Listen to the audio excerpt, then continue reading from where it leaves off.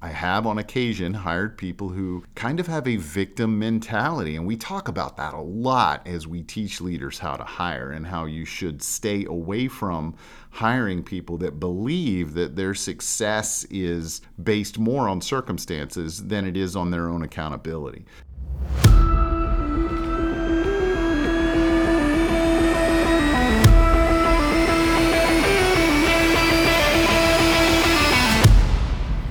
Hi, and you just entered the Leadership Gym.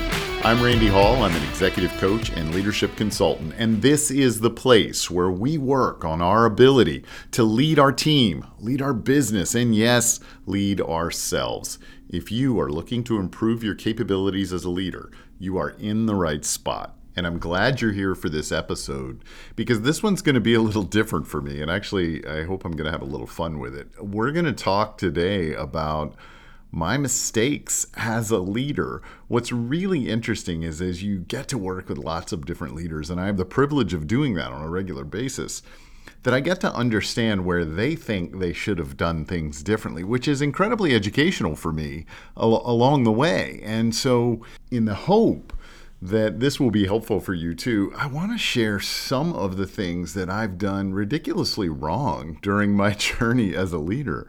The other thing I want to make sure that shows up here is that there's no such thing as leaders that don't make mistakes. There's just ones that learn from what they do next after the mistake and that continue to improve and develop. And certainly we hope that that's the path we're on. Although I will say there's sometimes I feel like I've made some mistakes over and over again. And I'm a slow learner in some areas. But I wanted to walk through at least a few of them for you. We probably don't have time to do all of my mistakes, but I do want to go through a couple as I think about my own journey through leadership and as I get to sort of work with leaders that are on that journey on a daily basis. So first of all, I started out in leadership. I was fortunate to land a role with authority, managing a team right out of college. Now, that was foolish for anyone to give me authority at 22, but they did. And so I got to spend some time sort of figuring out how to do that and made a lot of mistakes, obviously, early on. And then I went into a sales career for a while. So I was there for about 6 years, moved back into management roles and then learning and leadership development roles. And ultimately had the privilege of leading learning and leadership development for multi-billion-dollar corporations. So got to experience a lot of different chances to mess things up, to hire people over time, to lead them incorrectly, to cause cultures that I wanted to change or didn't show up the way that I thought they should have, to have disengaged people around me and try and figure out how do I get them re-engaged and how did I get them disengaged in the first place. And so I boiled down a couple of these just to walk through and to give you some snapshots from my career that I think are important to me and hopefully are important to you as well. And I would say that the bulk of the mistakes that I've made that stick with me are in the hiring area. There are times where I've hired people that either weren't the right people for the role or maybe even at that time weren't the right people for me as a leader. I wasn't in a place with my ability to lead that I could handle wide variations in the kind of person that I brought on board. And I see this a lot when I'm working with people. They have what they believe to be a leadership style that they operate in that's most comfortable for them. And so they work to hire this certain kind of person that they can coach. And one of the things that we work through is, hey, how can you become a more versatile leader where you can lead and coach and motivate and support and help a more diverse team? And some leaders get there and some leaders are still on that journey. But that's a process that we actually use to help people get to that place. But I do think it's also a consideration if you know you're not there yet to hire somebody way outside of your skill set in terms of your ability to connect with who they are, how they're motivated, what's in front of them, where they want to go, how you can support them as they get there. If there's not a fit there, they're going to struggle too, and maybe we're not doing the right thing for them. And so it's kind of a multi-pronged problem. One, let's get better at managing a diverse team of people, and also let's make sure that we don't set people up for failure because we hire them outside of our ability to teach or coach or develop them. That's not okay. Do the first one. That's the most important. Get better at leading a diverse group of people. And that's a really critical part of our journey. But sometimes I think I've made mistakes because I've said, boy, this person is very different from me. They don't think about things the way I do at all. And that's what I mean when I'm talking about diversity here. I'm not talking about how maybe we commonly think of diversity in some other way. I am thinking about how people think, the habits they have, the attention to detail that they have, the things that they've had in their history that have motivated them. So I want to be clear on that. So as I think about that, people have been way out of my comfort zone and maybe too far, and I didn't adapt enough. So it was really interesting. Some of the things that I've done in hiring mistakes have been in that place. The other things that I think I have done is I've hired people that could think really well at 30,000 feet, but I never checked their ability to think at 30 feet. And so they were really good at big picture stuff. But if I was putting them in a role that was an individual contributor role or something that had to execute exceptionally well, I didn't do them any favors because they weren't suited for that role. That's certainly a mistake that I've made in the past. I have on occasion hired people who kind of have a victim mentality, and we talk about that a lot as we teach leaders how to hire and how you should stay away from hiring people that believe that their success is based more on circumstances than it is on their own accountability. And I think on a couple of occasions, I've missed that in the hiring process. And because of that, I put people in roles that they were immediately going to struggle because of the way we've always worked on teams that I've been part of to build an accountable culture. And I haven't always gotten that right either, but we certainly want to move in that direction. And if we bring people that think that way onto the team, we can struggle. I have hired people that have a lack of resiliency. And that's a big challenge too, because one of the things that I do as a leader, and one of the things that we encourage people to do as leaders, is continually challenge people in terms of their ability to improve. So it's not, I'm challenging you to meet this goal that I've set for you. There's some pitfalls in that, but I am expecting that we all get better as we go and that we are constant learners and that we try and practice new things on a regular basis because it helps the business get better, it helps the team get better, we get to share those learnings. All in all, it's a better culture for a team depending on what we're doing and our level of performance. So we want to make sure that we think about it that way. I have made hiring mistakes because speed became my metric. I was most interested in how quickly I could get people in there. And so it caused me to not examine people closely enough in the hiring process. And I kind of start with this hiring thing because if we don't get the right talent into our organization, we now have raised the bar on our level of difficulty for the coaching that we have to do, for the support that we have to do, for the time that it has to take.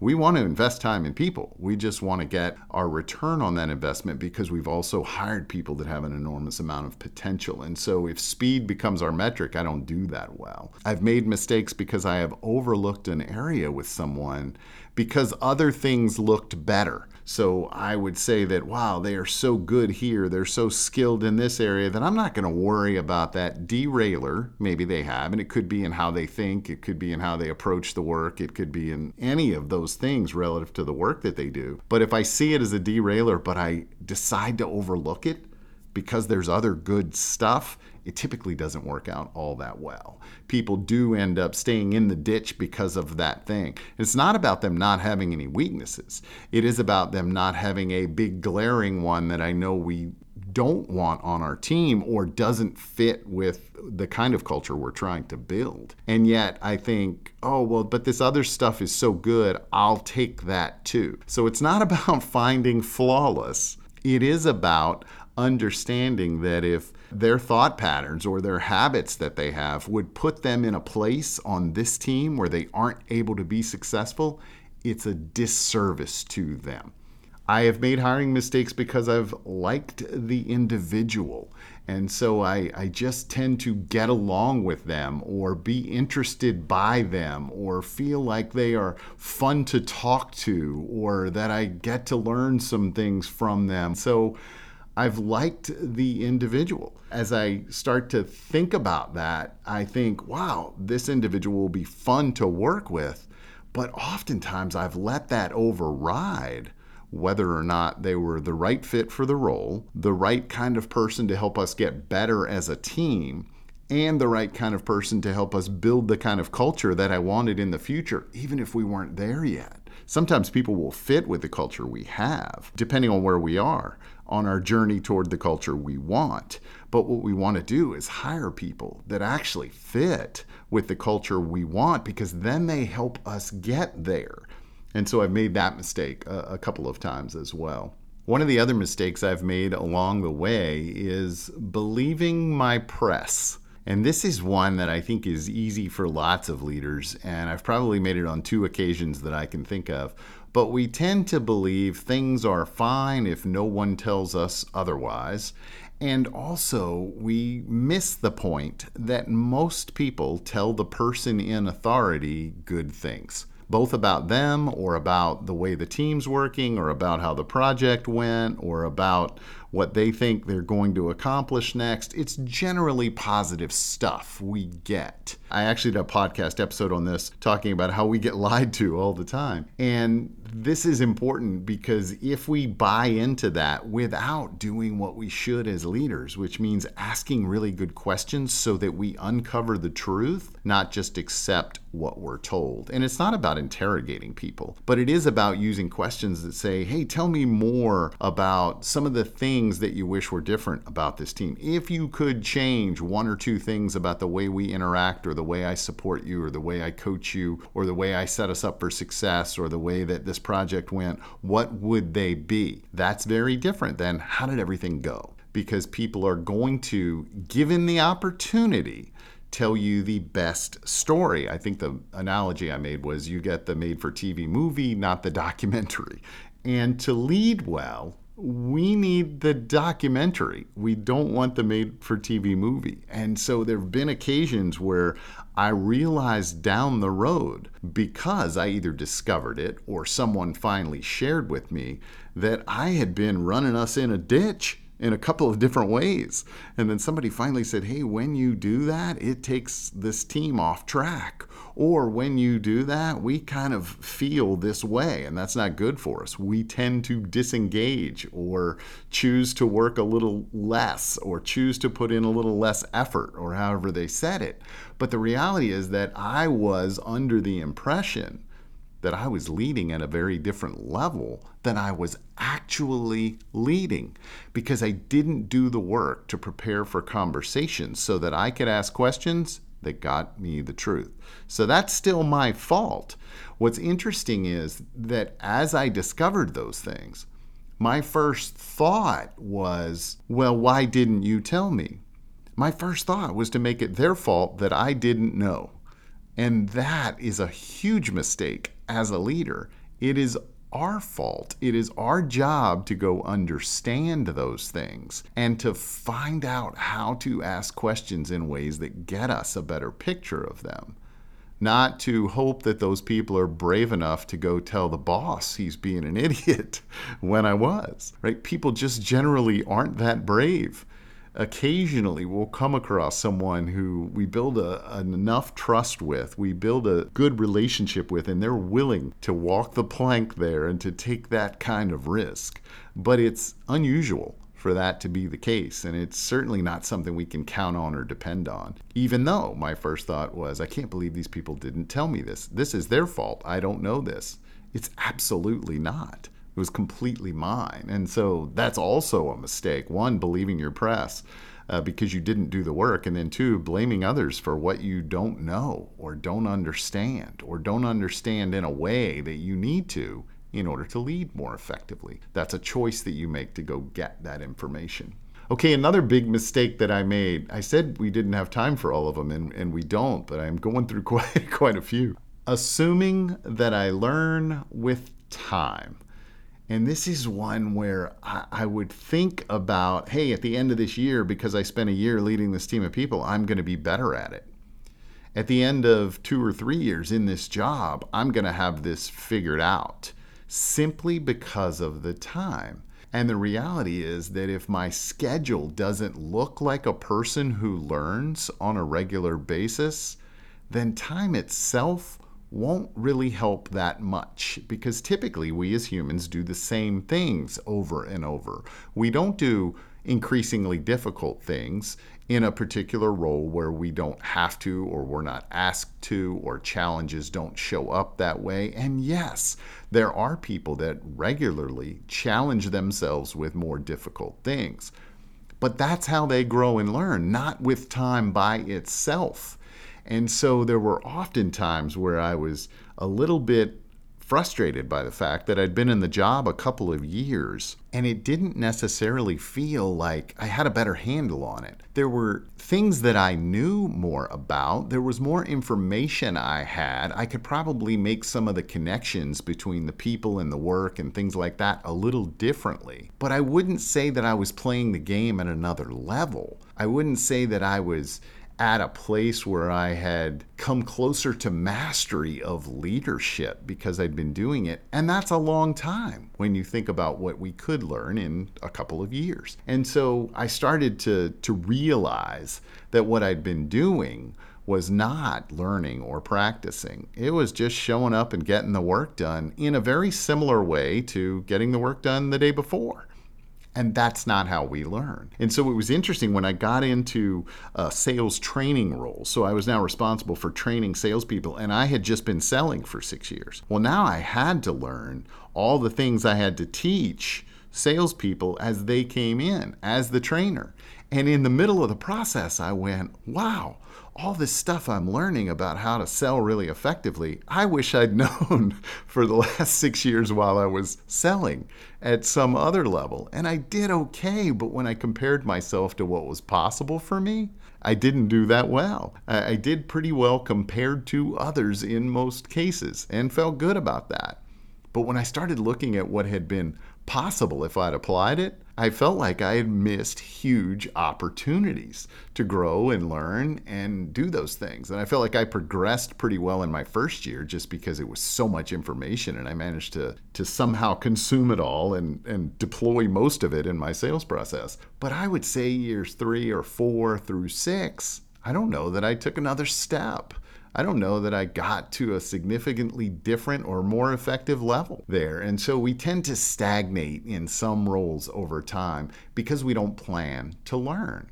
Time alone does not teach us a thing. Time is simply a space that we can learn in if we choose to. And so that was a thing that I think I had to change my beliefs on quite a bit. I still have to change my beliefs there, and I think I still work with people that are trying to do that as well around leadership development, because it's the same thing.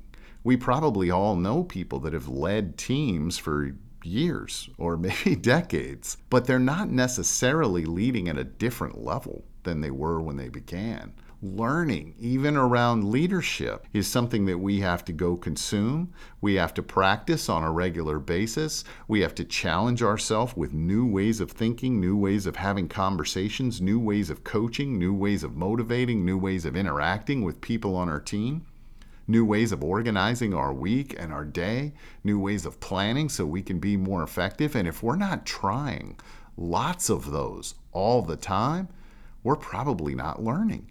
If we're not consuming new information and new ideas and challenging some of the things we've believed for a long time and maybe need to be refreshed, then we are wasting that time. We are missing opportunities. And so leadership development is really the same as any sort of skill like sales. We only get better at it if we use the time to get better at it, not just by going through the time.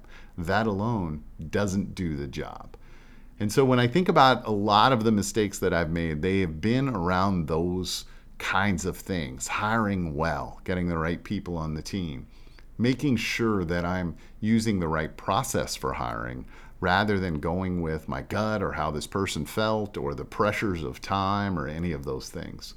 Believing my press, not finding the truth, but believing the truth that was easiest to look at in front of me and assuming it was truth. Sometimes it was just a lie that was easiest to look at in front of me. And so making sure that I went in search of the right information and did the work there, assuming that I would learn with time, certainly around sales and of course around leadership.